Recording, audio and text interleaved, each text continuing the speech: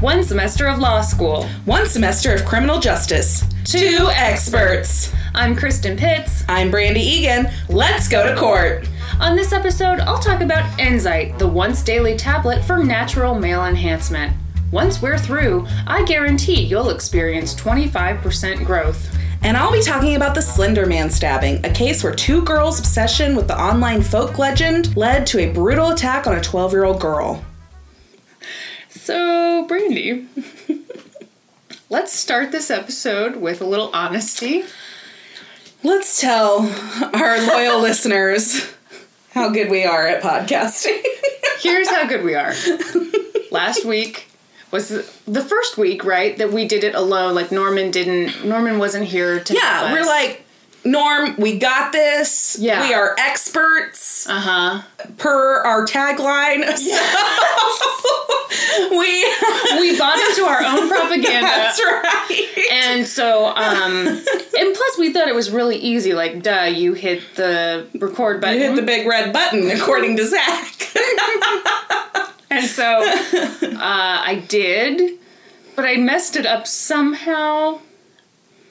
Long story short, we did an episode last week, and we fucking nailed it. Mm-hmm. We, however, did not record it.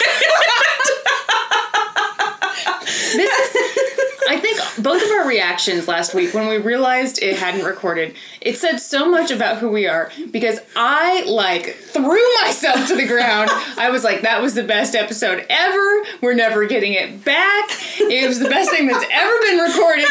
And you were like, well, okay, well, there's no sense in us getting upset. Yeah. We'll just have to re-record it. I was the 5-year-old and you were the mom. And so here we are. I don't know how weird this is going to sound, but we're going to just retell the stories. Yeah, we're just going to do it again. And it's going to be like we're hearing it from the first time. For the first time? I maybe just said from the first time. At least we're recording it. No worries. No worries there. Okay, here we go. Brandy, this story will shock you because you've never heard it before. I am hearing this for the very first time! So this is the story of the man behind Enzyte, the once daily tablet for natural male enhancement. I remember the Enzyte commercials very well. Okay, here's the thing. I don't know what kind of crazy magic they had in those commercials, but those commercials came out like a really long time ago. But everyone remembers the Smiling Bob commercials. Oh, yeah. And like the whistly tune that was with it. Yeah, sure. Was it do do do do do do do do do? Yes. Yes. Man, I really paid attention to those penis commercials. Penis commercials. So, picture it. 1996, Stephen Warshak started Berkeley Premium Nutraceuticals in an Ohio basement with his mom and his college friends. That's where I run my pharmaceutical company out of. Oh, yeah. My basement. Nothing reassures people like, I made this in my basement with my mom. No, it's not meth. Relax, it's just crack. Everyone be cool. So they get in on penis pills right away. And at the time, it was super common to advertise those pills in the back of sketchy magazines. And I see your face turning because you remember what I'm about to tell you next. Hit me with it. Okay. Oh, God! Okay. You all are about to hear why that's disgusting to say. So he did these really crude advertisements. And, here's a good thing about recording this for the first time after rehearsing it once. I can say, if you have kids in the car or wherever you are, this is not appropriate for not even close. It's barely appropriate for us. It's we not. Are 31-year-old. Wait, 32? Oh, 31? Thanks a lot. Yeah, I'm 32. I'm 31. I'm a baby. Okay, so here's what one of the ads said. Watch your lover's astonished look as you shoot power-packed gobs of cum up to 13 feet away. Okay. I just need to, digest that for a minute, and Ew. that's disgusting. Yeah, what you I need just said. Word choice. The information, not the gobs of. In what world is this something that men are wanting to shoot gobs 13 feet across the room? And what woman? I mean, I think the word astonished is where they lose me. Horrified? Horrified. Duck and cover? Yes. Yeah, watch your lover duck and cover as you shoot power-packed gobs of cum. Absolutely. We could have really helped them. That's right. Unfortunately, we were in elementary school at the time. Yes. Another one they had was, it'll make you harder than Chinese arithmetic. Okay. So I'm just imagining, in most scenarios, I feel like these are things that a guy would go to the doctor for. Listen, doc. My dick is harder than Chinese arithmetic, and I'm shooting gobs of cum 13 feet across the room. Please help me. You're saying, why would anyone want these problems? Yeah. So that was how they advertised it. But then, 1998, Viagra hits the market. And people went crazy for it. I also recall that. You also recall going crazy for it? Yes, I lost my mind. I was like, get me that little blue pill. I was 12 in 1998. But you had a limp. Sorry, we are definitely cutting that. Yeah. Excuse me. So, around this time, Stephen is inspired, and he decides, I'm going to class things up a bit.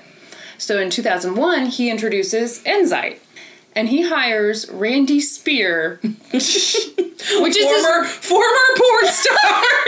You would think, with that last name, to direct a much classier ad campaign. So this is the campaign we were talking about. So this wonderful article in GQ went through a list of some of the Smiling Bob commercials. My favorite part of the article, even though it was great and well-researched, blah, blah, blah, best part's the headline. The headline is, The Rise and Fall of the Cincinnati Boner King. I mean, I was trying to become the Kansas City Boner King, so... You know what? No one's claimed that. Nobody has claimed that. I'm trademarking it right now. TM right now. Randy Egan. Yes, stamped. So the first ad they have, Smiling Bob, you remember this, he's running through the airport, running through security, yes. And the voiceover says, Bob is not traveling as light as he used to.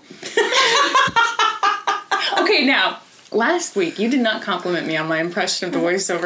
It's amazing. It's amazing, right? yes. Thank you. Christian fishes for compliments. I pretty much just demanded it there. Not even fishing. I wasn't like, so do you think I sound like the guy or no? So the other one, and this one is like seared into my mind. Smiling Bob at the pool party. He jumps off the diving board. Yes, you this is the one I remember, yeah. Yes. And the voiceover guy says, Bob has a big new spring of confidence, a generous swelling of pride. And then the third one, Smiling Bob goes bowling. Bob is throwing them hard and straight. Okay, but here's the other question I have about that one. That one's insinuating that if you have like a curve, it's gonna correct that. The thing is, Enzyte was bullshit in all forms, so like, They're sure. like, whatever your penis problems might be, we're here to fix them. You want it shaped like a heart? It can. I can do that. You want to balloon animals out of it? You got it. Watch your lover's astonished face as you turn it into a small dog. So the thing about these ads is, like, I hate to call them subtle, because they weren't subtle.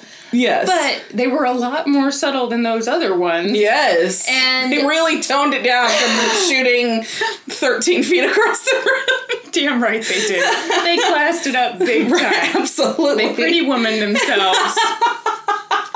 And so, like, they were kind of funny and kind of, like, winking at what they were doing, and they were everywhere. A ton of the articles I read said they were on sports networks. Bullshit.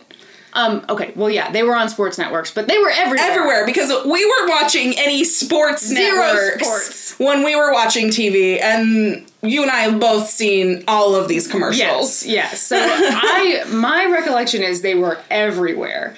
Stephen Warshak spent more than $125 million on TV ads, mostly for Insight. It was crazy. That's a lot. I was going to say shit ton, and then I, edited myself for some reason. To class this up? We have said gobs of cum, 5 times in this episode. Listen, I can say gobs of cum. You can't say shit. This'll only work if we good cop, bad cop this whole thing. So, their ads were super impressive and made Insight seem legitimate. But what else helped with Insight seeming legitimate was a few other things. So, a magazine ad said Insight was developed by Dr. Friedrich Tompkins, a physician with a biology degree from Stanford, and Dr. Michael Moore, a leading urologist from Harvard. And I'm guessing that these people were completely real. Uh-huh. And, yeah they checked out. Mm-hmm. All of their medical backgrounds and accolades were 100% real. Brandy, I've got some bad news. These 2 dudes did not exist. So he just created 2 doctors. Uh-huh. With really good credentials, too. I mean, it wasn't just they got an online medical degree. Mail order medical degree. So here's another impressive tidbit. Did you know that Insight had a 96% customer satisfaction rate? That is impressive. That is very impressive. If it were real, it'd be really, really impressive. But unfortunately, how they did that was they just made a list of 500 of their customers. They marked 480 of them satisfied or very satisfied, and that was their 96% satisfaction rate. They didn't ask anybody, they didn't do any kind of polling. Bullshit. Here's another impressive fact that's totally true, and you shouldn't doubt it at all. Okay. Men who used Insight saw an average of 24% growth in their dingling. Okay. Mm-hmm. Here's my big problem with this statistic. Why not say 25? No, yes, why not say 25? Well, I know why they didn't say 25, because 24 is more specific. It makes it sound more real. Yes. Yeah. But who is measuring, who's starting off the measurement, and then who's recording the 24% growth measurement? No one. No one, yeah. That's the answer. The answer for you is, didn't happen. Yes. But you want some accuracy in all this fakery, and I'm sorry, that can't happen. So there was a great article about all this in Slate, and I loved it because they included an email that Warshak wrote about his advertising strategy. Are you ready for this? I am ready. Picture it, all caps, obviously. Yes. Why wouldn't it be? Why wouldn't it be? Get 3 to 4 bottles of wine, then sit around and make shit up. That's what I do. But write it all down, or you'll forget it the next day. Holy shit. I gotta say, this is my preferred way to work. Get wine and make shit up. Make shit up. I mean, there's way less work that goes into it that way. Who wants to do a clinical trial? Yeah, and you can just make it up. So, here's the sad thing. All of this worked.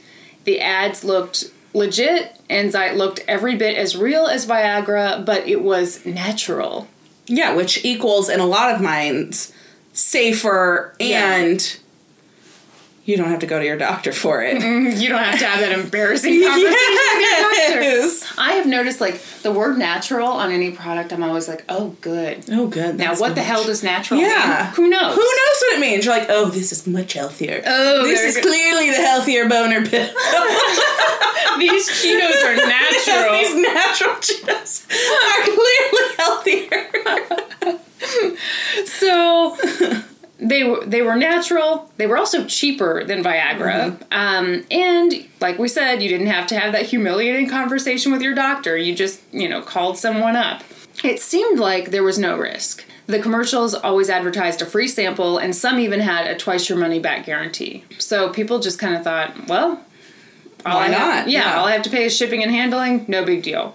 People started calling in. tons of people.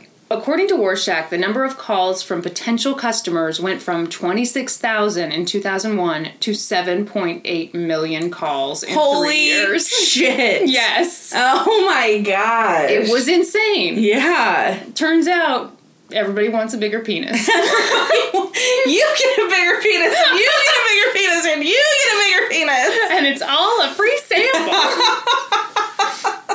But here's the craziest part of this whole story. This story is not about Insight being bullshit. It's about how they scammed people out of money. So it's about the way they ran their business. Oh my gosh. You do such a good job of pretending to be surprised. Cut that out, Kristen. I am surprised. Okay. So here was the scam. They'd get a customer's credit card info because, you know, the customers... Actually, the truth is I didn't remember anything you told me last week, so it's like wow. I'm hearing it for the first time. I expect you to commit everything to memory that I say. Just kidding. I say so many exciting things. What if I could repeat back to you exactly what you said last week? Would that blow your mind right now? I'd be ashamed because I listen back to these for editing and I'm like, I sound like a Valley girl, but not a cool Valley girl, not like a California Valley girl, like the real thing. I sound like a Midwest Valley girl because I start everything with so do I. So then, and I've got my nasally twang. So yeah, I'm already ashamed. Too late. It's too Beat late. you to it. Yeah. Mm-hmm. Okay, where was I? Oh, so the scam. Here was the scam. They'd get a customer's credit card info because the customer would see the ad. Are you laughing at the fact that I started with so? And it was like the biggest so that's ever been sewed.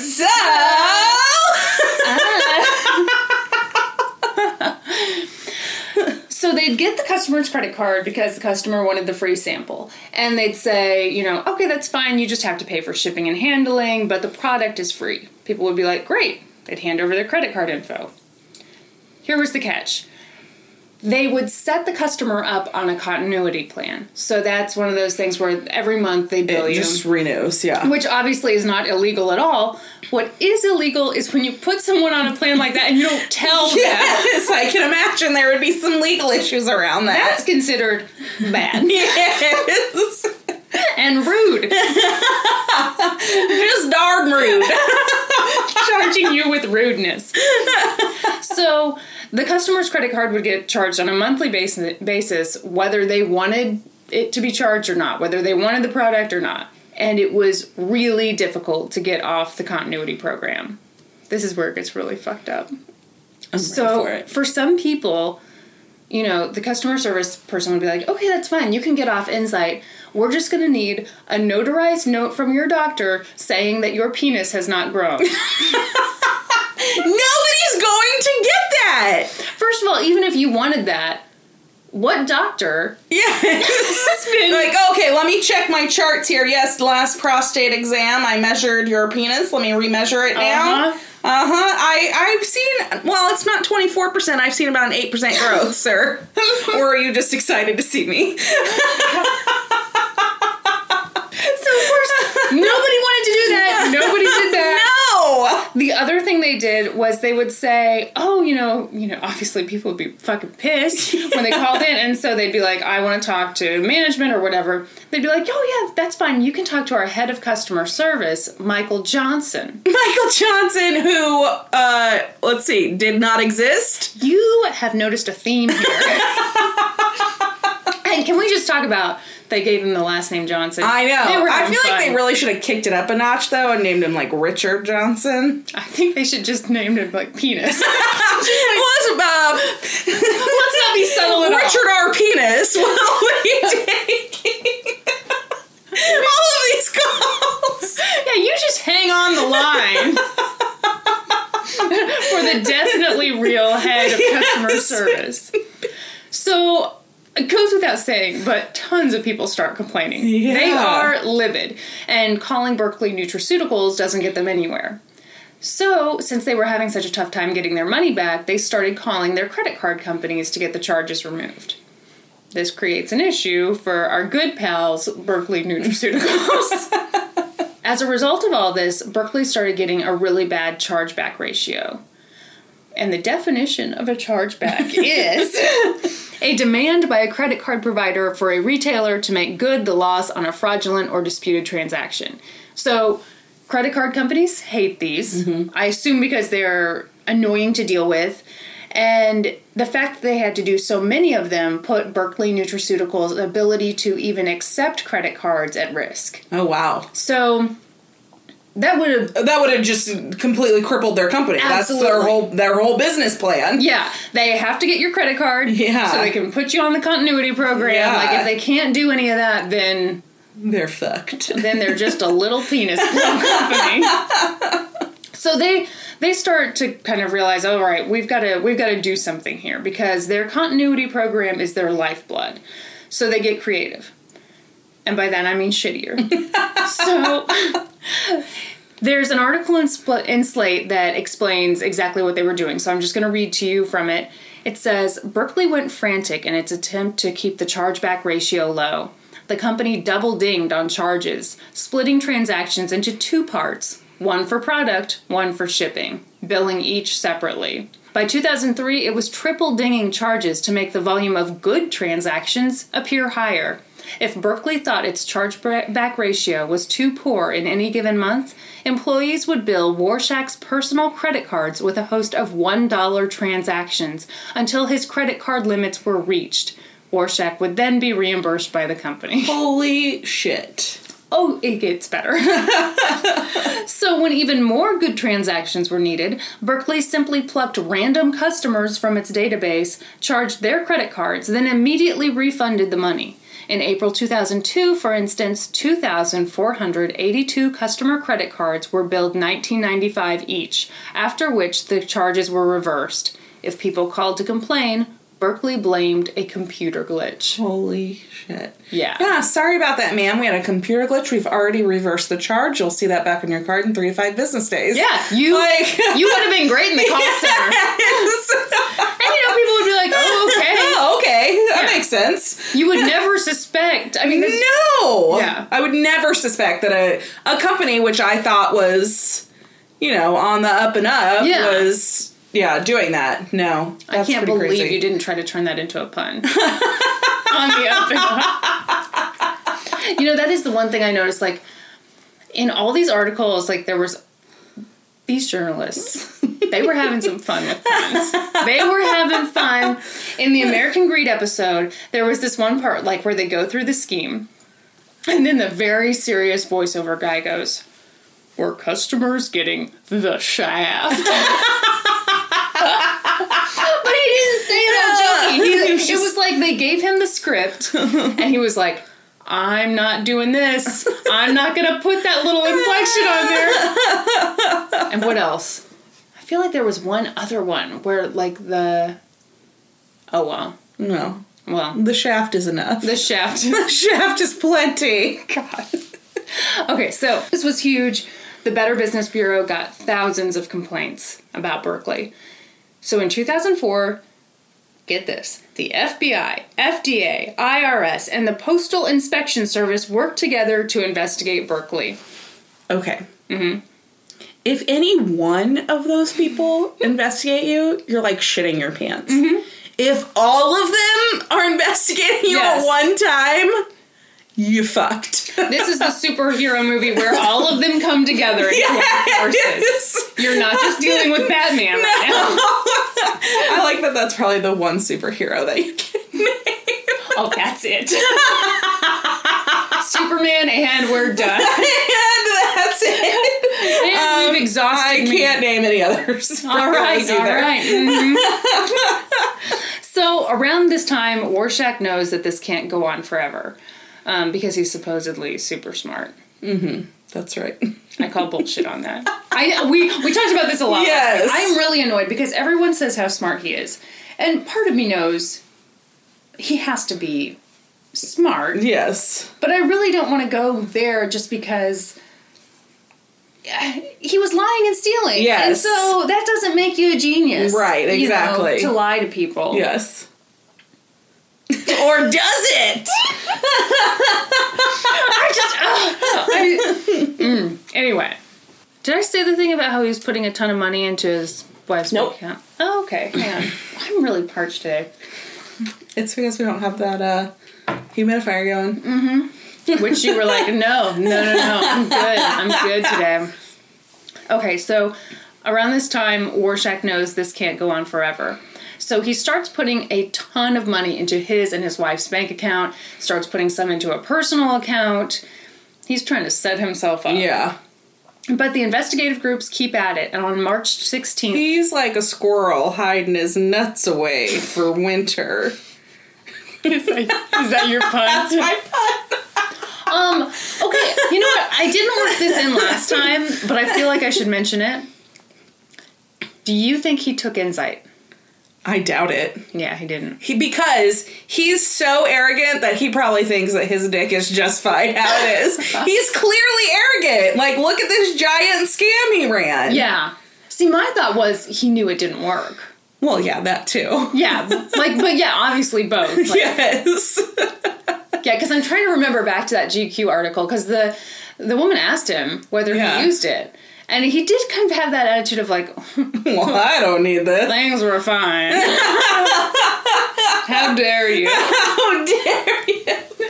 So, on March 16th, 2005, 50 armed agents raided Berkeley Nutraceuticals headquarters. They took 7 tons of evidence. Oh my god. I'm just picturing them just like piling stuff into those like 1-800-GOT-JUNK trucks. Or like one of those college like cleaning out a hoarder house. They found a dead cat in there. So these guys and gals dug up a ton of dirt, and after a while they just looked at each other and they said, let's go to court. I just want to say for the record that I surprised you with that last time. You did not see it coming. I felt a lot of victory in what we are now calling the Lost episode. The Lost episode. It was the greatest and best episode of all time. This is just a tribute. Mm-hmm. That's a Tenacious D reference, in case you missed it. Okay, I did miss it. I was just nodding along. Okay, so in September of 2006, Warshak was indicted on 112 counts of mail, bank, and credit card fraud, plus money laundering and obstruction of justice, and like anything else you want to add. Yeah. General rudeness. Yes. Yeah. Douchebaggery in the first degree. His mother, sister, and brother-in-law, and I think some other executives were also charged. The American Greed episode said they took $100 million from customers without their consent. Holy shit. Yeah. Oh my gosh. Holy shit, indeed. Yes. It's a shit ton of money. Brandy. We talked about this. So in January 2008, Stephen Warshak goes to trial, and it is a doozy. The prosecution argued, and this may have been pre-trial, but I'm throwing it in because it's interesting. They tried to show that this was part of a bigger pattern for Warshak. For example, before he started selling Insight, he sold this thing called THC-free, which is one of those drugs you can take to like mask marijuana in your urine. So when you go, do a drug test for whatever, you're clean. So a rival company orders some of the THC-free product, supposedly, I guess, to compare ingredients. Mm-hmm. And what does Warshak do? Double charges them? You betcha! You betcha! So he charges their credit card a few more times, of course without their permission, because why would you want permission? They might say no. Yes. Yeah. So the prosecution argued that this was him kind of dipping his toe into 2 things. First, credit cards without permission. Such a fun thing to do. But then also creating products for customers who would most likely be too embarrassed to complain if the product didn't work or if he did something shady. Yes, it's like stealing money, like a drug dealer stealing somebody's money. Like, What are they going to do? Say, I came here to buy crack and call the police when they don't get their crack? That's how I run my crack house out of my basement. I just take the money, push them out the door, and with their what are they going to do? Chalk. Yeah. Not a lot. Nothing. Straight baby laxatives. Baby laxatives? Yeah, don't you? That's what they cut Coke with a lot. That's what people shit their pants. What? Yes. These are things I do not know. We're getting outside outside my world here. Come on over. I'll show you. I'll show you around my crack den. Your laxative den. You know, okay, though, we joke about that, but, like, I saw an episode of Cops once where a woman really did flag down an officer. And I just saw that episode! Oh my god! And then I was like, okay, so you're really calling us here to say your drug dealer stole your money. One of the many reasons why I could not be a cop. Yeah. Like, the number of times I'd be like, are you fucking kidding me? Serious? Okay. So the prosecution really hit home that Warshak was a predator. He was going after men who didn't want to go to the doctor and who would be very embarrassed about their reason for taking Enzyte. They said Warshak purposely went after these guys because he figured they'd be too humiliated to complain. Absolutely. But here's the thing. The prosecution actually rounded up 21 witnesses to the stand who all said they were improperly charged by Berkeley Nutraceuticals. So let's take a moment to just say, good on those guys. Good for you for swallowing that one and just, I meant their pride, Kristen. I'm sorry. I saw the look on your face. I'm being so disgusting. This whole episode is nasty. But no, it is good for them because, like, in a situation like that, you can't, like, show up with mirrored sunglasses and then state your name for the court. No, thank you. No, I'm going to pass on that one. But, you know, they did. Next question. John Doe. Sir, state your name for the record. I plead the fifth. Yeah. I mean, seriously, it would be really embarrassing. Absolutely. And it was kind of funny, though. In all these articles I saw, they would usually manage to get one guy on the record. And every guy said the same thing, which is like, oh, I was just going to try it out. I mean, everything was fine. I didn't have any complaints. Like, you know, they say you could be bigger, and why not? Yeah, more is more. It kind of, like, that whole... Everybody having that same story. I was thinking about that this weekend. There's Something About Mary was on TV. Do you remember the scene where Ben Stiller has to pee and they're like driving along, so they just pull off into some field? And the cops come and there's all these guys having sex with each other, and Ben Stiller shouts, I was just going to pee, and all the other guys are like, oh, that's what I like to think happened. I think one guy came forward and was like, hey, everything's good with me. I just thought I could be a little bigger. Nobody I mean, who doesn't want to be bigger? And everyone else was like, me too. Yes, what that guy said. I am also fine. Yes. Okay, so, but now that we've laughed, God, this is a bad transition. But, like, you know, they're all humans. Yes. One guy said he got charged every month for 6 months, and he was deployed in Iraq at the time. So this sucks. That does suck. Yeah. That's terrible. Yeah, what they were doing to people was awful. But the real nail in the coffin was email. During their investigation, they confiscated a ton of emails from Berkeley Nutraceuticals, and they were very damning. So here's the first one that I'm very excited to read to you. This was from Stephen Warshak. It said, I don't care if the card is taken from Grandma's purse so Junior can buy some Enzyte. If the card is good, I want to ship. Oh my gosh. Ugh, he's so gross. I feel like you can't write that without immediately twirling your mustache. Yeah. And like petting your cat, like sitting in your chair and petting your gross, like big fat white, you know, villain cat. Yes, absolutely. I mean, that's awful. It is awful. But let me kick it up a notch in the awful department. Here we go. So this one's worse. It's from Jason Kosman, who was Warshak's nephew. So Jason sent out an email with a great new idea. Here was his idea. When customers call to cancel, let them cancel. Then call the customer back pretending to be a hospital, doing a survey, find out through this supposed survey that they used to take Enzyte or whatever drug, and then be like, oh, wait, we have a cheaper and better version of that product. Why don't you give me your credit card information? I'll get you set up. Oh my gosh. So here's what he wrote. Oh, yikes. The poor customer bites, thinking he's getting a better deal, but he's actually getting taken for a second time. Like 6 exclamation points. Oh, God. This scheme is beautiful. Dreamed it up after many a bong hit one night.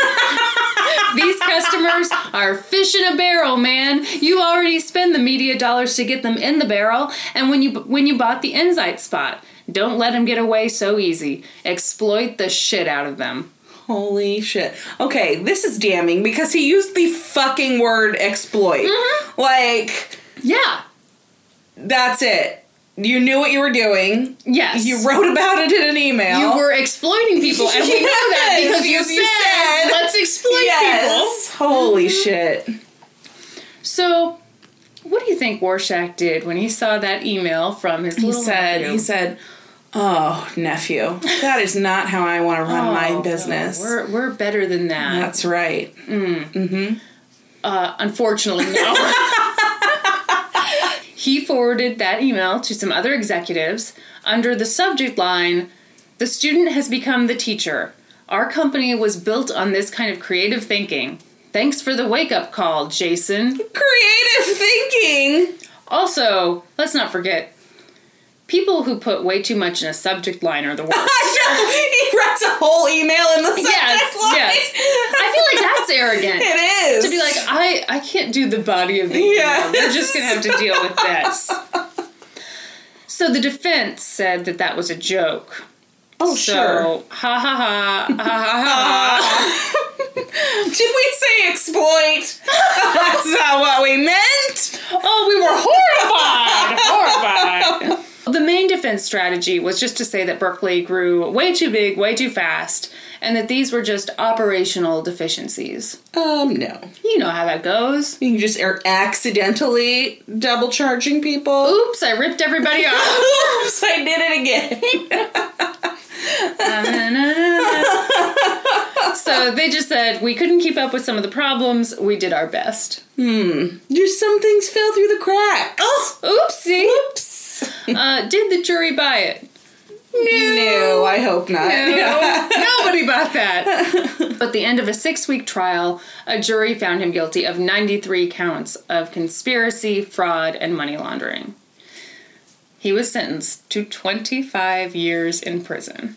I can't even believe that that is a possible sentence for those crimes. Because, yes, while they were terrible and he ripped people off, yeah, that's a lot longer than, like, some attempted murders get. Or, I mean, isn't it 25 to life? Like, if you fight and kill someone, 25 years. I think, like, second degree murder. I think first degree is, like, 40 to life. Do you know that, or are you just saying that? I don't know if you heard, but I'm an expert. Oh, excuse me. I forgot momentarily that we are expert geniuses. That's right. Who are actually recording right now. That's right. As opposed to last week when we were just sitting around talking to each other in front of our laptops. So, yeah. What if we just did this every week and didn't ever record it? You know, I've been having fun. Right. Because here's the thing. We still haven't put one of these episodes up yet. And so it kind of feels like that's what we're doing. Do you feel a little bit like maybe this is the universe's way of telling us that the world isn't ready for our particular brand of humor? I like that you're framing it as the world isn't ready as opposed to our humor is shitty. Like, we're the only two who are amused by each other. God, and we should just stop. We'll find out soon enough. Stay tuned, folks. If it's crickets forever, and then, like, maybe our parents being like, could you not say boner? Maybe could you not say gobs of cum, please? And I'd be like, don't tell me what to do. I'm 32 years old. I can just imagine your mom. Kristen, what does that mean? My mom will be very disappointed by this whole endeavor. Hey, if there's one thing that Sherry Pitts has taught me, it is never plead the fifth. Never plead the fifth. Remember, she wanted us to use that as our tagline. Oh my god. Yeah, and we were like, why? It doesn't make sense. But she was adamant. She loved it. Here's the thing, though. And it's a shame because here I am making fun of her for this, but confidence in a bad idea, that sums me up. Like, no, but this is an excellent idea. Really? Really. We should all have No, gold let me shoes. tell you again, because clearly you're not understanding it. The problem is you. Not the idea. Yes. But yeah, so we talked about this last time of like 25 years in prison. I mean, I don't like this guy. Yeah, I don't like him either, but that does seem... And the other thing is... on the high side. They took a ton of money from people, but they took about like $100 to $200 per person. Per person, So yeah. nobody went bankrupt. Nobody's life was ruined. But Right. it was just being bad to a whole bunch of people. Yes. Okay, but... Oh, wait, let me finish with what else he was sentenced to. He had to surrender $459 million and another $44 million for money laundering. Berkeley Nutraceuticals filed for bankruptcy. I wouldn't have to file for bankruptcy. Yeah, you'd be like... I'm like, I mean, I might have to sell my summer home, but that's sure. it. You'd be fine. Just fine. But no, I did want to talk to you about something here because you brought up something at the end of our last episode where we were just sitting around with no recording. Yes. But you brought it up, like, usually in these cases where customers are being ripped off over some pill, it's targeted at women. Yeah, so this is what's really interesting to me about this, is because, like, I feel like this whole thing has happened before. Just, it's been through diet pills that, you know, they tell you, they're amazing, they work. Turns out it's just speed and people are having heart attacks. Yeah. But those things are directed specifically at women. This was a way to do that same marketing at the other half of the demographic. Yeah. Now we hit up the men. So that's the part to me that's like, maybe he is a little bit smart. Because maybe nobody else saw this hole in the market. Nobody was scamming these men. Maybe. But, and this is where Norman always accuses me of having a tinfoil hat on a number of things. So I know that I could be way, way off. But for like the past week, I've been thinking about how you mentioned that usually this stuff is directed at women. And if I were a smarter person, I might have looked up those cases and seen like what the sentence was. Yeah. But part of me wondered, do you think that played a role in why he was sentenced to 25 years? Because, like, he was going after men, and maybe that judge had kind of an emotional reaction? I could see that argument, yeah. And by that, you mean I'm totally right? No, that's not... I don't believe that's what I said. Let's check the tape. Yeah. Actually, we're not recording, so you can't. You're just going to have to remember. So yeah, I could definitely see that side of it. Like, oh, so now you're targeting men. I'm a man. Like, this isn't going to fly. I just wonder, like, when it feels personal. Yeah. Yeah. Because I feel like if I were a judge and a whole bunch of women had been ripped off, like, that'd be hard for me to not feel like, well, that could have been me. Yeah. Not that we're saying that this judge had any problems. Right. We are not speculating on the size of this judge's manhood. Jesus. Speaking of which, at the sentencing, U.S. District Judge S. Arthur Spiegel said Stephen Warshak was blinded by his arrogance, greed, and his ability to exploit others. Yeah. True. Sounds about right. Uh-huh. Agreed.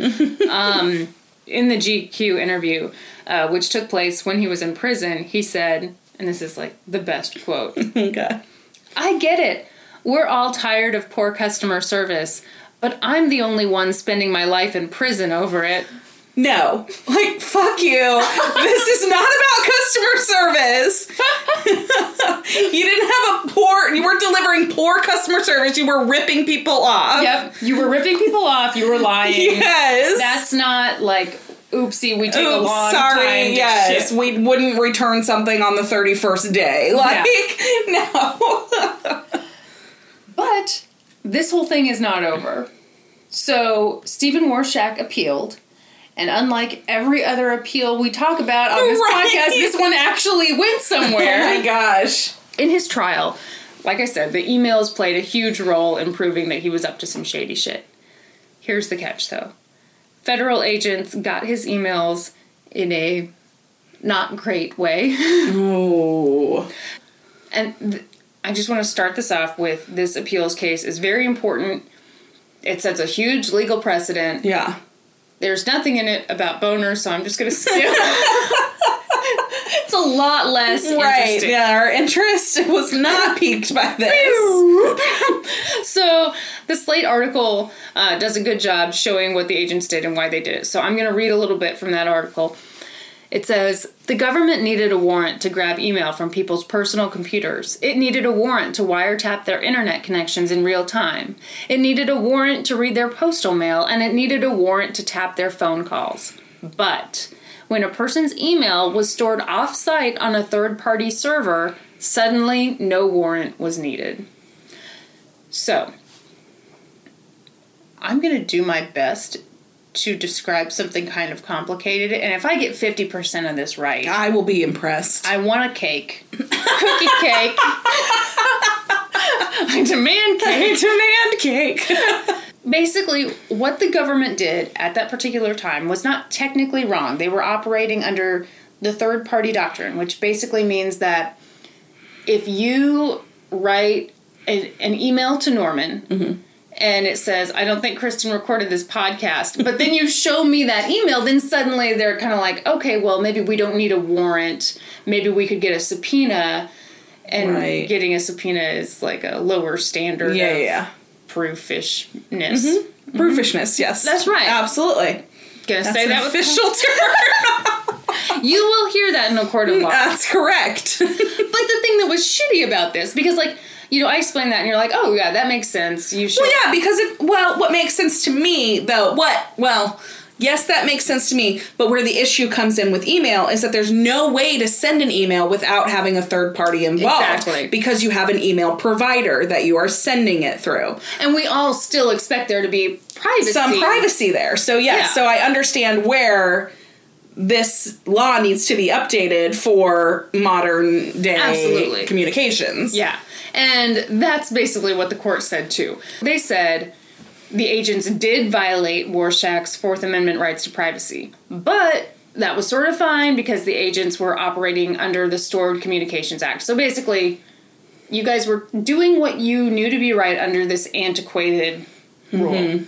And then the court was like, yeah, but from now on you can't do that. Right. From now on, the government needs a warrant in order to obtain your emails. So the Cincinnati Boner King brought us something really important. Seriously? Yeah, thank you very much. Thank you, Cincinnati Boner King.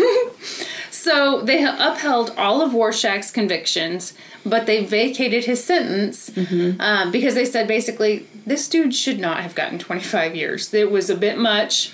There wasn't that much loss here. Yeah. Which you and I seem to agree on, yeah. 25 years. Seemed a bit steep. Even though this guy sounds like such an ass. Yeah. But you don't need to be in jail for that long for being an ass. And I'm just guessing that somebody who is known as the Cincinnati Boner King might not fare that well. Oh, I didn't even think about that in prison. Oh, jeez. But though, if he's super smart, I wonder if he manipulated everybody. I wonder if he was like running the prison. Yeah, I can see that. I don't know. Kristen, minutes ago you said he wasn't that smart.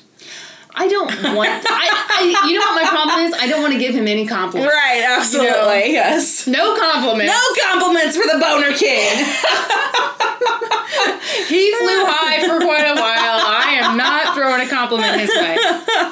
So his sentence was reduced from 25 years to 10. That seems reasonable. Yeah. Where are they now? Stephen Warshak, out of prison.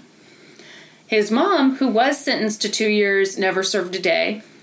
Berkeley Nutraceuticals settled a class action lawsuit in Ohio for $4.7 million. They also settled in 5 other states for about $2.5 million. So I didn't even touch those. Yeah. I felt like we had enough going on. Yeah, definitely. Enzyte is still on the market. Is it still sold under that name and everything? Why would you ask me something that I haven't Googled? I think it is. I mean, it shouldn't be. Right. But, so, I was shocked by that. Yeah, I'm shocked by that. I had an astonished look on my face. Sorry, I love the use of astonished. So, was your lover astonished? Everyone was astonished. Everyone. My lover. The walls were astonished. The walls were astonished. If these these walls could talk. Oh, God. Oh, God. So, on that note, I want to close with a quote from John Macer, the lead investigator on the case. He said, "It's not illegal to sell snake oil if people are willing to buy it." That's so true. Yeah, and I think the rule must be, like, as long as it doesn't cause harm, Yep. you can sell it to people. That's right. Because, well, back to the diet pill thing. Mm-hmm. The majority of those diet pills are still on the market, but they have taken out that speed ingredient, so now they really don't do shit. Yeah. Before they at least, made you didn't sleep for 3 days. Yeah, and you ruined your life. Yeah. Your teeth fell out. But you fit into those pants. That's right. And that's really all that matters. That's all that matters. If society tells us anything, it's that as long as you fit into those jeans, doesn't matter how many teeth you have, or if you got sores on your skin. God, that is so nasty. Okay, this is making me think back to last week when we talked about Olestra. Oh, yes. Okay. Yeah, that's right. And that was the stuff that, like, how long was that on the market? Not long, right? Yeah, not that long. It was this thing that at this time felt revolutionary. It was an ingredient in, like, potato chips, Yeah, it was right? a fat substitute. And it was supposed to be a miracle. Yeah. It wreaked havoc on your butthole, though. It caused anal leakage. Anal leakage. And it turns out that's where people draw the line. Yeah, people are like, we'll do a lot, but when our anuses start leaking, no more. I just love the idea that, like, somebody's slimming down for a hot date, so they eat a bunch of the Olestra, Olean potato chips. Like, well, got the hot date, but I had a leaky butt the whole time. Your butthole was dripping the whole time. Gross. You know what? Somehow, this is way nasty. I know! I like that you're so much more disgusted by that than gobs of cum shooting at the wall. Okay, that tells me a lot about your personal life, Kristen. That is a good point. You know what? A leaky butthole is grosser, I think. Yeah. Because I'm just picturing, like, this is so gross. I'm just picturing, like, leaky butthole, you walk around all day. Gobs of cum, at least there's a time limit. There's a time and a place for gobs of cum, Kristen. Leaky butthole, there's no good time, no good place for that.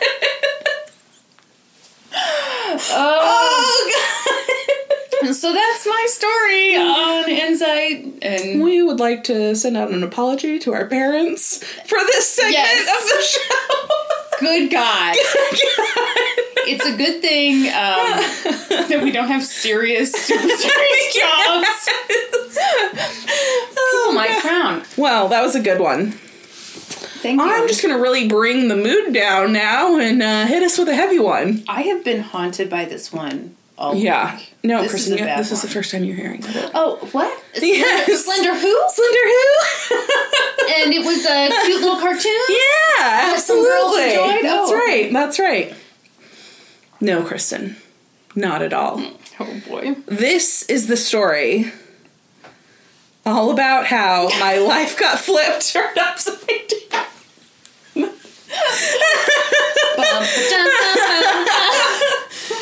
Serious time. Serious business, Kristen. Okay, in West Philadelphia. I'm sorry, we are about to talk about something horrible. This is how we make it better. This is how we make ourselves feel better about it. We have to bring in the Fresh Prince. This whole thing is church giggles. Did you ever get church giggles? Oh, yes, absolutely. Yeah, yes. Bad stuff. I was about to make a disgusting joke, but I'm going to pass on it. Really? It's going to be an inappropriate, priest joke, so. Ew. Like a molestation joke? Yeah. Oh, my God. Kristen, I didn't make it! You don't get to judge me. I censored it. I filtered it out. I'm just glad that, like, we've said all this crazy terrible stuff, but you're like, no. No, not touching it. I will not. I will not. Not on Ash Wednesday. Oh, it is, isn't it? I appreciate that.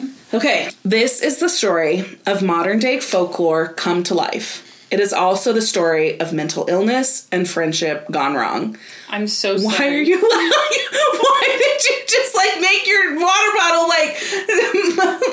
water bottle fart while I'm getting so serious here. That was like the noisiest drink from the water bottle. My ring smashed up against the bottle, and then I went... I'm sorry. Ma'am, I didn't do any of that during yours. I know, you were so well behaved. Anyway, there's a great Newsweek article by Abigail Jones on this case and another by Lauren Efron and Kelly Robinson for ABC News, where I pulled most of the stuff for this story. We'll link both of them on our website, of course. Okay. On May 31st, 2014, two 12-year-old girls, Anissa Weir and Morgan Geyser, lured their friend Peyton Leutner, also 12, into the woods of Waukesha, Wisconsin, under the guise of playing hide and seek. I hate this. Ugh. I hate this story so much. So once they get into the woods, they push Peyton down, and they tell her to lay face down, and they'll hide, and then she'll be the seeker. Oh my God. And so she's laying down, and then one of the girls, sits on her. And she's like, I can't breathe. And the two girls are arguing about who's going to stab her first. So they decide that they've taken her into those woods to stab her. So they're arguing about who's going to do it. And Peyton's laying there with her face down on the ground. She's like, I can't breathe. And so the girls, they get off of her. And they're kind of, arguing over who's finally going to do it. And she's probably just standing there. Yeah, what the fuck's going on? About? Yes. Yeah. Finally, Morgan Geyser says, I'm not going to do it until you tell me to. And Weir replies, go ballistic, go crazy, do it now. Mm-hmm. And so with that, they start stabbing her. They stab Peyton 19 times. Oh, God.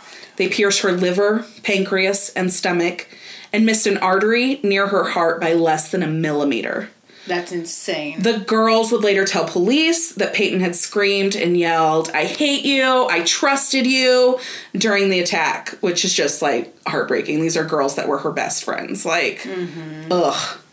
When they were finished, they told Peyton to lay down and be quiet, and they would go get help. Except they didn't go for help. Mm-hmm. They left her there to die. Peyton, though, she was not going to let herself die there. She dragged her injured body out of the woods to a nearby ditch on the side of the road. And she's 12. She's 12. She has 19 stab wounds to her body, including one right next to her heart, a stab wound through her diaphragm, so she can barely breathe. Mm-hmm. Crawls her way out of the woods to this patch of grass next to a bicycle path on the side of the road. She's laying there. This bicyclist comes along. He's an older man. I don't know. I would say early 50s maybe.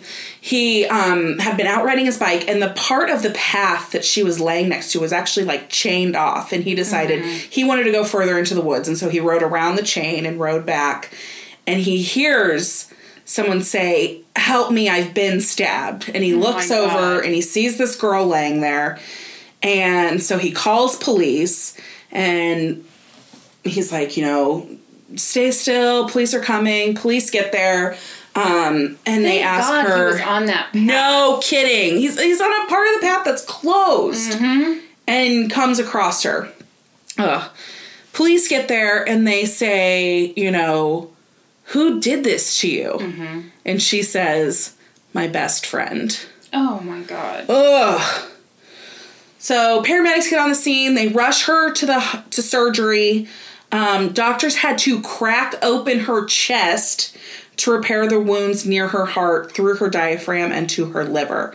The rest of her wounds were to her extremities, so they were really just flesh wounds. Mm-hmm. I mean, that doesn't make it okay. They were still, I'm sure, horribly painful. I would be freaking the hell out. If I just had one flesh wound, I would have lost my fucking mind. I go nuts over paper cuts. That's right. I can't imagine. Absolutely. So...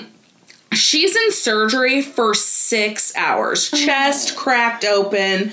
Doctors said that if the stab wound near her heart had been less than 1 millimeter closer, so that is the width of a human hair.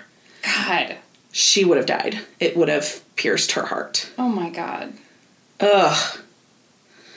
She gets out of surgery.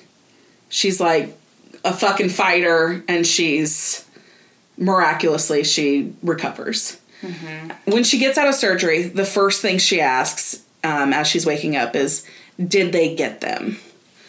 She is on it. I mean, yes. Yeah, she's awesome. Yes. Morgan and Anissa had, in fact, been arrested. Police and local agencies had conducted a massive search for the girls while Peyton was in surgery. They found the girls after nearly 4 hours walking along Interstate 94. On them was a kitchen knife with a 5-inch blade hidden inside an old purse. They told police they were on their way to find Slender Man to live with him in his mansion. So who is Slender Man? According to Wikipedia, Slender Man is a fictional supernatural character that originated as a creepypasta internet meme created by Eric Knudsen in June of 2009 for a Photoshop contest on the Something Awful internet forum. Okay, so this contest challenged people to edit regular photographs to make them appear paranormal. Mm-hmm. So Knudsen entered 2 black and white photos of groups of children, to which he added a tall, thin, wraith-like figure wearing a black suit lurking in the background. So in this picture, this Slender Man is just like this impossibly tall creature. He's got these like very exaggerated, long, skinny limbs. Yeah. Wearing a suit, but he has no face. He's just like blurry where his face should be. So after you told me about this, I looked them up. Yeah. They're really creepy. Fucking creepy. Yeah. Yes. What do you mean after I told you about this, Kristen? I mean, I'm hearing about this for the first time. Please go into more detail. No idea what's going on. So something that Knudsen did in this Photoshop contest to kind of set his entries apart, where he added these captions to them. So basically created a whole work of fiction around these pictures. So on the first picture, the quote read, or the caption read, "We didn't want to go, we didn't want to kill them, but its persistent silence and outstretched arms horrified and comforted us at the same time. 1983, photographer unknown, presumed dead." Ugh. Right? That Just is creepy. Really it's creepy. So creepy. The second one read, "One of 2 recovered photographs from the Sterling City Library blaze, notable for being taken the day which 14 children vanished and for what is referred to as the Slender Man. Deformities cited as film defects by officials. Fire at library occurred 1 week later. Actual photograph confiscated as evidence. 1986. Photographer Mary Thomas missing since June 13th, 1986. Which, worth noting, the day after my birthday. Like the day I was born. Also, might be the Olsen twins' birthday. Might be, or might be. Like this has been a source of great pride for you might your have been entire life. Born on June 13th, 1986. Did you feel a special, like, relationship with them? I did, because we were just, like, House? 1 day apart. Mm-hmm. Yeah. Mm-hmm. Yep. Do you remember when... Oh, sorry. Oh, no, continue, please. No, this is really stupid. I'm ready for it. Do you remember when one of the twins, I think it was, like, Mary-Kate, went through her, like, hobo chic phase in 2005? I think she's still in that phase. Oh, well, I remember when it was new, and I was like, yes! Yes! And I tried to imitate it, but the thing is, like... You just look like a hobo. Yeah, exactly. Yeah. You have to have millions of dollars to do the chic part. Absolutely. I was just... Just a hobo. Yeah. Poor that you just couldn't pull off that stick and handkerchief. That's right. I felt good about it, though. You smudged makeup all over your chin. Lots of bronzer. Yes. It was expensive bronzer, but, people can't tell. These photos and their corresponding captions quickly went viral, and a modern-day folklore was born. People expanded on the tale of Slender Man, creating fan art, cosplay, and fan fiction known as creepypasta. These stories grew at an exponential rate. Soon, a past dating back centuries was created for Slender Man. People claim to sightings of him. And a major motion picture was even developed. It actually comes out later this year. Okay, do you know how this guy feels about all this? Yeah, so I actually read a little, interview with him. Okay. And he said, obviously this crime is terrible. Well, yeah. But he has become so separated from the origins of Slender Man that he didn't even feel, associated with it anymore because it's grown so much past, what he... Yeah, for him, it was just probably a few hours. Yeah, absolutely. Yeah, and then it has just grown. I mean, there's all of these different versions of what Slender Man does, and, somehow he lures children away, but no, there's different, versions of what he does with those children, and so, I mean, it's scary. Yeah. It was these creepypasta stories and drawings that drew the attention of Morgan and Anissa. According to Peyton's mother, Stacy Lutner, Morgan and Peyton were best friends and very close. They spent all day together, then they'd come home and talk on the phone for hours, and if they weren't on the phone, they were messaging online. Peyton's father, Joe, thought this was a normal preteen friendship, but Stacy worried that Morgan was controlling. So I kind of side with Joe here because I think this is very much like what you and I did. We were friends at this age, and it's very much what you and I did. Are you trying to say we're normal? No, I mean, we're friends at school, and then we'd come home and talk on the phone, or instant messenger, or whatever. And there seemed to be no limit to how long we could talk. No. I mean, I remember we would sit on the phone and watch the Ricky Lake show. I remember that so well. Yeah, and Ginny Jones, right? Yes. She always had, my 13-year-old daughter dresses too sexy. And we always had opinions about it. Absolutely. Her name should have been Shanasty, not Shanae. Do you remember that? I remember that. That was a Jerry Springer episode. Yes. And it was, your name shouldn't be Shanae. It should be Shanasty. And the audience lost their minds. Yes. Such a good burn. Okay, so Stacy is worried that Morgan is controlling. She says that Morgan and Peyton would often get into these little arguments, and that it would really upset Peyton. Morgan would say something, and it would upset Peyton. And so she would encourage Peyton to send Morgan an email saying, you said this, or, but this is how I feel about it, and I don't like that you made me feel this way, and whatever. But Peyton wouldn't do this. Peyton would just be like, oh, it's nothing, it'll go, I'm just not going to say anything about it, it'll go away. Yeah. And Stacey didn't like that her daughter was kind of passive about it. She kind of felt like she was maybe, getting, run over a little bit. And so she wanted to make sure her daughter was standing up for herself. But it was just not the way Peyton handled things. She didn't want to do that. Yeah. So their friendship progressed. And in the 6th grade, another girl entered the picture. Anissa Weir was Morgan's other best friend.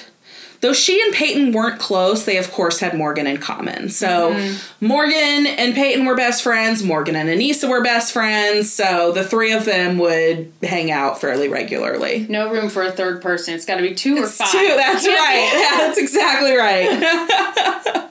Anissa and Morgan, though, shared a bond different than just friendship. They shared an obsession with Slender Man. Peyton told her mom that Anissa and Morgan talked about Slender Man constantly.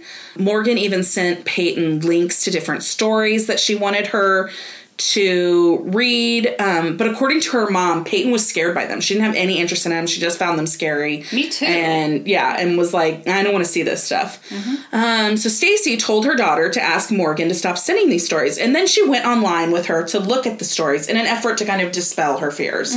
So Stacy says, let's go online. Let's look at these things. So she said, we opened up the computer one night and sat and looked at the site together. And I said, Peyton, let's just read one of these. And you tell me, does this sound like this could possibly be real? And she said, Peyton said, no, Morgan knows he's real. And so Stacy said Peyton eventually stopped talking about Slender Man, so she assumed that she'd told Morgan she wasn't interested, or that their interest had kind of faded, and, it was just something that kind of went away. She was wrong. Yeah. By this time, according to police reports, Morgan and Anissa had begun to plot Peyton's murder. Oh, God. They decided that they would invite Peyton over for a sleepover for Morgan's birthday. And then at 2 a.m., they planned to duct tape her mouth, stab her in the neck, and then run away so they didn't have to look at her in the eyes. Oh, my God. So they invited her to this birthday party like a month in advance. So, like, these girls were planning this for a while. Oh. Peyton asked her mom if she could go to Morgan's birthday party, spend the night at her house. And she said, well, who else is going to be there? And she said, it's just going to be me and Morgan and Anissa. And so her mom was like, yes, absolutely, you can do that. They'd had sleepovers before, you know, whatever.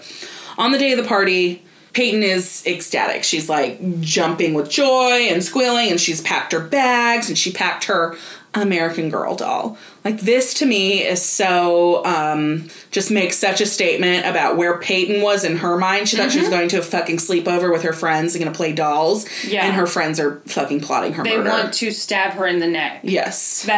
It's fucking terrible. Yeah. So, for Morgan's birthday, they go to Skateland. They skate the night away, and then they go back to Morgan's house. They eat pizza, and they have a sleepover. When it came time to carry out the plan at 2 o'clock in the morning, Morgan said she had second thoughts and decided they'd give Peyton one more day to live. Oh, my God. It was the following morning that they led her into the woods. So the following morning, they get up. They decide that they're going to go to the bathroom. This is what Morgan and Anissa decide. They're going to go to the bathroom at this park near where they live because it has a drain in the floor. And so they're going to murder her in the bathroom, and then the blood will just drain away. And so they get to the park. Three of them go into the bathroom, and I just can't even imagine where Peyton's mind must be, like, during all of this is going on, because Morgan and Anissa have one idea of what's going on, and Peyton has no fucking clue what's happening. So they get to this bathroom, and, like, Morgan and Anissa are arguing back and forth about who's going to do it and whatever. And Morgan has what she would later describe as, like, a full-on breakdown. She's decided she can't go through with it. She doesn't know how she can do it. She decides she's not going to do it. And that's when they come up with the idea to play the hide-and-seek. They're going to get into the woods. It'll be easier in the woods for whatever reason. And so then they go into the woods, and they do it. They stab her. 19 times, as I've said. I can't imagine any of it from any of their perspectives. Like, yeah, you're skating around, you're having pizza, and then at the back of your mind, you're like, oh, I'm going to murder my friend. Yeah. I don't get it. I don't either. So, I need to stop fucking saying so many times. I beat you, so, like, don't worry about it. If people complain, they'll start with me. Upon their arrest, both girls were questioned separately and told similar stories to the police.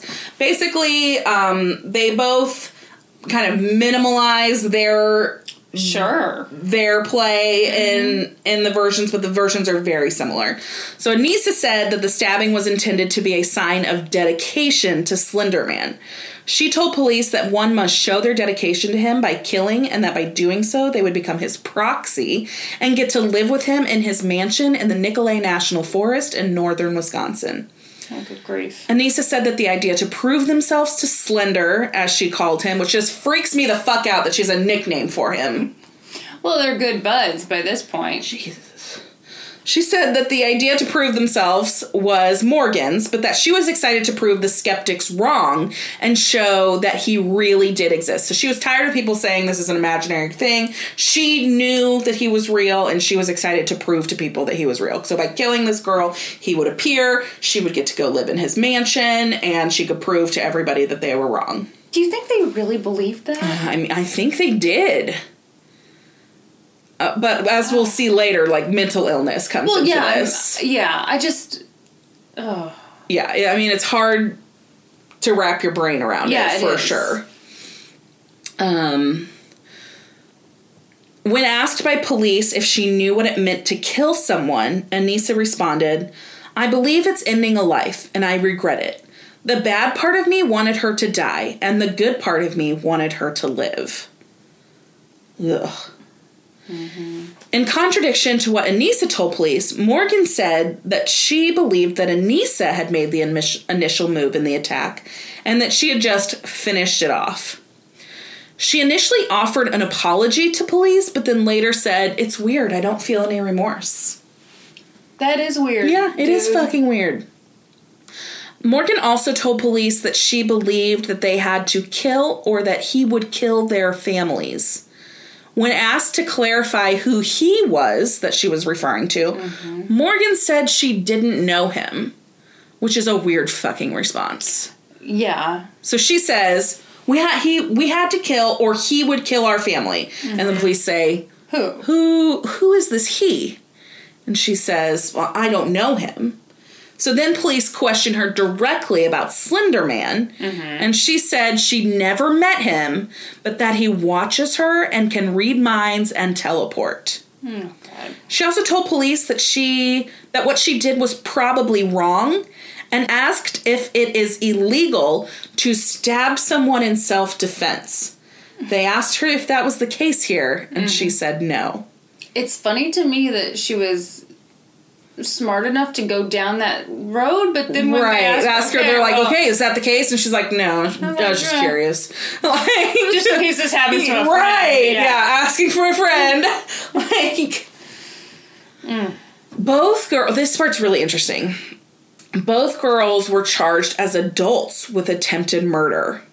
So in Wisconsin, it is state law that defendants who are at least 10 years of age and are charged with a severe crime must be charged as adults. I'm unsure. I think that's a weird law. I'm wondering where that originates from, because how can you have a hard and fast rule? Like, 10 is so young. Yeah, I do not like this at all. Yeah, not at all. I was thinking about this, even though this is definitely the first time I'm hearing this. Yes.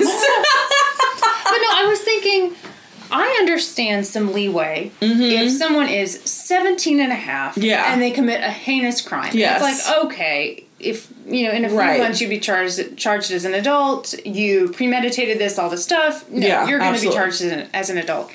12, you're nowhere near that. No, you're nowhere near it. Yeah. And it almost makes me wonder, why even have different... What's the word I'm looking for? Laws. Different setups for children. Laws. All right, that's enough. But you know what I mean? Like, I do. Why even bother? I'm not sure. Yeah. Because that's such a young age to be like, oh, well, 10's where we fucking draw the line. Yeah. I know. Like, well, is this an outdated law? Was this made, in the child labor years? Like, that's what I'm wondering. Right. That really is what I'm wondering. If it was just on the books for so long and now it's one of those things that no one's bothered to change. Yeah, exactly. The district attorney, Brad Schimmel, said of the case, most of the time in crime like this, with such violence like this, there's spur of the moment, there's the heat of passion. This time, it was calculated. It's troubling when someone lashes out in anger. It's more troubling when they lash out in cold blood. Isn't that the worst kind of killer? The cold-blooded killer? Yes. Yes, it fucking is. Yes. I mean, I think that's what I was freaking out about the idea of going to Skate World and having pizza and all this stuff, and and you're just totally cold. You're just thinking, well, she'll be dead in a few hours. Right? Yeah. So per state Wisconsin law, they're charged as adults. The prosecutor says, we fully expect them to fight this. We fully expect them to try and get this lowered to juvenile court, and we welcome that fight. Like, bring it on. Oof. Okay. Questions still remained about the girls' mental state and their understanding of the crimes of which they were accused. The court would spend hearing after hearing over the next 3 years making a determination on those factors.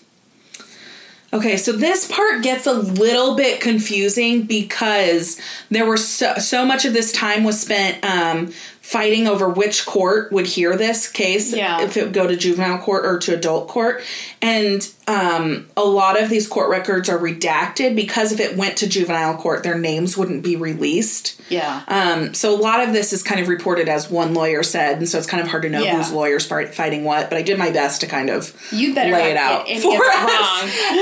And then the other thing that was kind of interesting about this, when they first reported on this case, it was obviously being fought about whether they were going to be brought to trial in juvenile court or adult court. Right. And so the initial footage of this stuff, the pictures were just of the girls' feet and like arms and stuff. They kept their faces out of it completely. Yeah. And so looking back on those pictures, I encourage you to like go online and look at that. It's weird. It's just, it gives it like a whole nother creepy feel to it.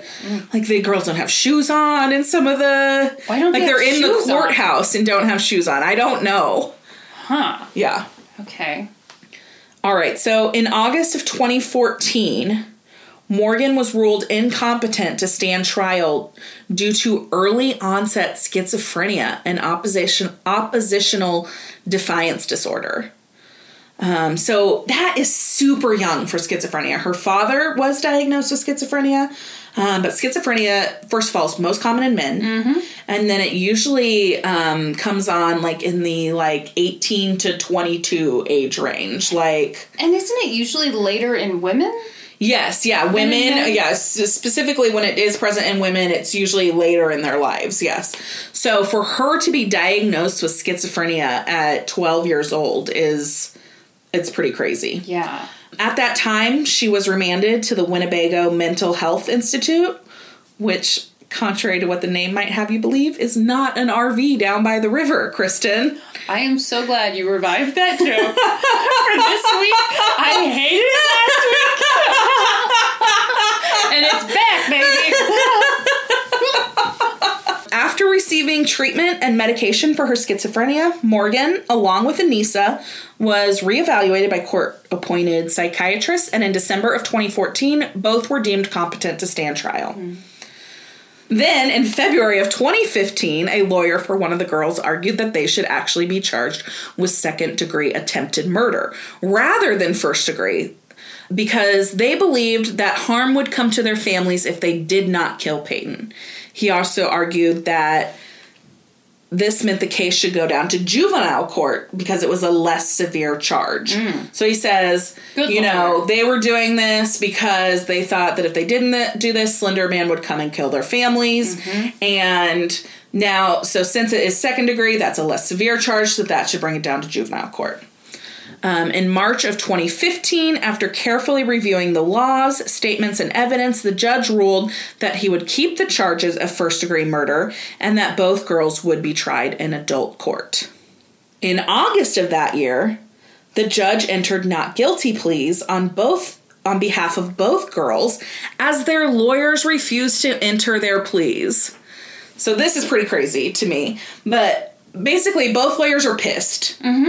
And so they are like, no, we're not going to fucking enter pleas for them because we're thinking about appealing because that's fucking bullshit that you say it should be in adult court. I like that. Right? Yeah, I really like that. Yes. So the judge listens to their arguments, and in September, he stays the case so that the state appeals court could determine if the case should move to juvenile court. So he's like, I understand what you're saying. I want to make sure that we're following everything as we're supposed to the letter. So yeah, let's put a pin on this. Let's let the appeals court hear it. So I mean, now we're up to, by the time the appeals court rules, it's July of 2016. That's so not good. At one point, like, people are kind of, arguing that this has taken way too long. It's stretched out so much. And the judge is like, yes, I get your argument. But at this point, time is irrelevant. We really need to make sure that we're doing everything in the best interest of all parties. So if this is how long it takes to make sure that all of the rules and all the laws are followed, this is the time it takes. I don't like that. I feel like that's... You always have to make sure that you're doing the right... You always have to check off all those boxes, but at the same time, we all have a right to a timely, speedy trial. Absolutely. Okay, so it's July of 2016. The appeals court rules that the stabbing was not incidental or impulsive, but premeditated and extremely violent, so that it will stay in adult court with a charge of first-degree murder. I'm sorry, first-degree attempted murder. While awaiting the appeal court's decision, Morgan had actually been sent again to the Winnebago Mental Health Institute for a period of 4 months to stabilize her mental health. So during all of this time, the girls, both of them, were actually in and out of a mental institute.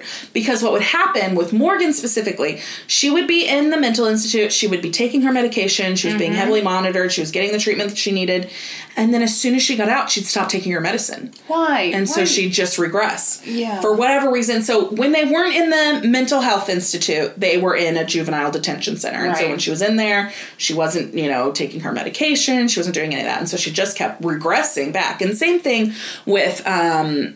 Anissa wasn't diagnosed with such a heavy diagnosis. There was a psychosis disorder that was believed to be in play, but nothing quite as heavy as schizophrenia. Because, that's about as heavy as it gets.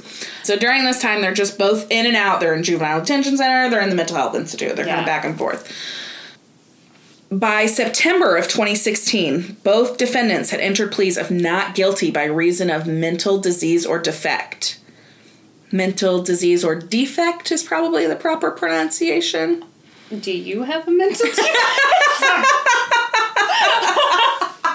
That was such low-hanging fruit. And their lawyers filed a motion for the girls to be tried separately. They also dropped their motions to try and lower the cases to juvenile court. So at this time, they're basically like, okay, fine, we'll stop trying to get it lowered to juvenile court. We can try them as adults, but they need to be tried separately. Yeah. And the prosecution didn't argue against it, actually. They're like, yes, you're right. This is better for everybody involved. We'll try them separately. And we'll try them in adult court. In December of 2016, the judge ruled that, yes, he agreed as well. They were they should be tried separately. The separate trials were scheduled for September and October of 2017. So a full almost year away. 9 months, 10 months away. As the trial date neared for Anissa Weir, she entered a guilty plea where she agreed that she was a guilty party to an attempted murder but was not responsible by reason of insanity. In December of 2017, she was sentenced to up to 25 years in a state mental hospital. Under an agreement with the prosecution, she will have to serve a minimum of 3 additional years. So on top of what she's served in there already during this whole process, she will have to serve an additional 3 years in the Mental Health Institute and then will remain under state supervision for the rest of her sentence. So after 3 years, so that's the minimum that she'll serve. After 3 years, she'll be reevaluated and it'll be determined, does she need to spend more time here? Can she go under conditional release? Under conditional release, she'll have regular, treatment, and it's much like a parole situation where she's to check in, with state officials and whatever. At her sentencing hearing, she offered this apology. I want everyone to know I deeply regret everything that happened that day. I know that nothing I say is going to make this right, and nothing I say is going to fix what I broke. I am never going to let this happen again. She will be 37 at the end of her supervisory period. How do you feel about that? I mean, the first thing that comes to mind is it's just a reminder of how young she was when this whole thing started. Because I hear 37 and I'm like, wow, that's pretty young. But at the same time, I mean, they're putting her away for a while. Oh, yeah, absolutely. So then, in September of 2017, Morgan entered the same plea. She pleaded guilty, but was found not responsible by reason of insanity. As part of a plea agreement with the prosecution, she underwent extensive psychiatric evaluation to determine her sentence. So she entered this plea in September. Over the next several months, she was actually underwent multiple psychiatric evaluations. And then on February 1st, 2018, so just, a couple weeks ago, she was sentenced to 40 years in a state mental hospital, which is the maximum allowed by law. So it's not a hard 40. She basically could receive conditional release prior to completing those 40 years, but it would be under heavy supervision. And there's no minimum. So, like, basically, she's in this mental institute until they say, for either 40 years or until they say, okay, you're good. You're good. She will likely serve the majority of that sentence. Yeah. At her sentencing, Morgan spoke briefly saying, I just want to let Bella and her family know that I am sorry and I hope she's doing well. Okay, so this is my fucking problem with this statement. Bella is a nickname she had for Peyton. You tried to fucking murder me? You don't get to use a nickname. Agreed. We are not on a nickname basis anymore. You can call me by my first, middle, and last name only. You do not get to call me. Yeah, you do not get to call me a fucking nickname. No. That's absolutely not. Yeah. Morgan will be 55 years old at the completion of her sentence. Wow. So, I think it's worth noting here that I think Peyton's a fucking rock star. Yes. She, like, pulled herself out of that woods. She wasn't going to let her die.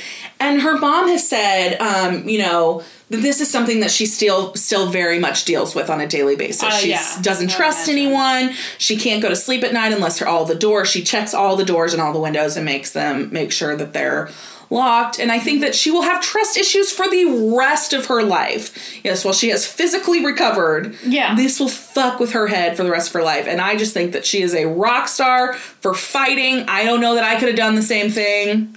Okay, yeah, what is wrong with us? Because you and I both last week agreed. Yeah.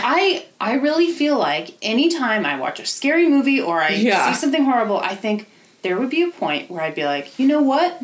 I'm done. I'm out. Absolutely. I'm just going to lay here. This is horrible. Mm-hmm. I would like to hope I'd be like her, but I don't know. I'm not sure that I would be. She's amazing. I think she's super amazing. Rockstar Peyton. Yeah. For sure. Wow. That was pretty heavy. Slightly heavier than mine. Slightly. Just slightly. A little more serious than mine. Zach pitched an idea to me. Okay. He would like us to do a segment called Shit My Husband Said, where he submits a wonderful tale. Uh-huh. And we would have that sponsored by Puma so that he could get free socks. Because my husband likes disposable socks. Disposable socks? They do not exist, Kristen, in case you're wondering what that is. He wants to wear a brand new pair of socks one time and then never wear it again. What kind of luxurious life is he hoping for? He says they just never fit your foot right after the first wear. My goodness. Your husband's kind of a diva. He is a diva. And he specifically likes Puma socks. Sponsored by Kristen Sneezes. Kristen Sneezes. When you want to be showered with bacteria. And now for a note about our process. I read a bunch of stuff, then regurgitate it all back up in my very limited vocabulary. And I copy and paste from the best sources on the web, and sometimes Wikipedia. So we owe a huge thank you to the real experts. For this episode, I got a lot of great info from a GQ article by Amy Wallace, an article on Slate.com from Nate Anderson, and an episode of American Greed. And I pulled from a Newsweek article by Abigail Jones and an article by Lauren Efron and Kelly Robinson for ABC News. For a full list of our sources, visit lgtcpodcast.com. Any errors are, of course, ours. Please don't take our word for it, though. Go read their stuff. Journalism is a fucking dying art. Get your asses out there and read that shit. And pay for it. That's right. Podcast adjourned.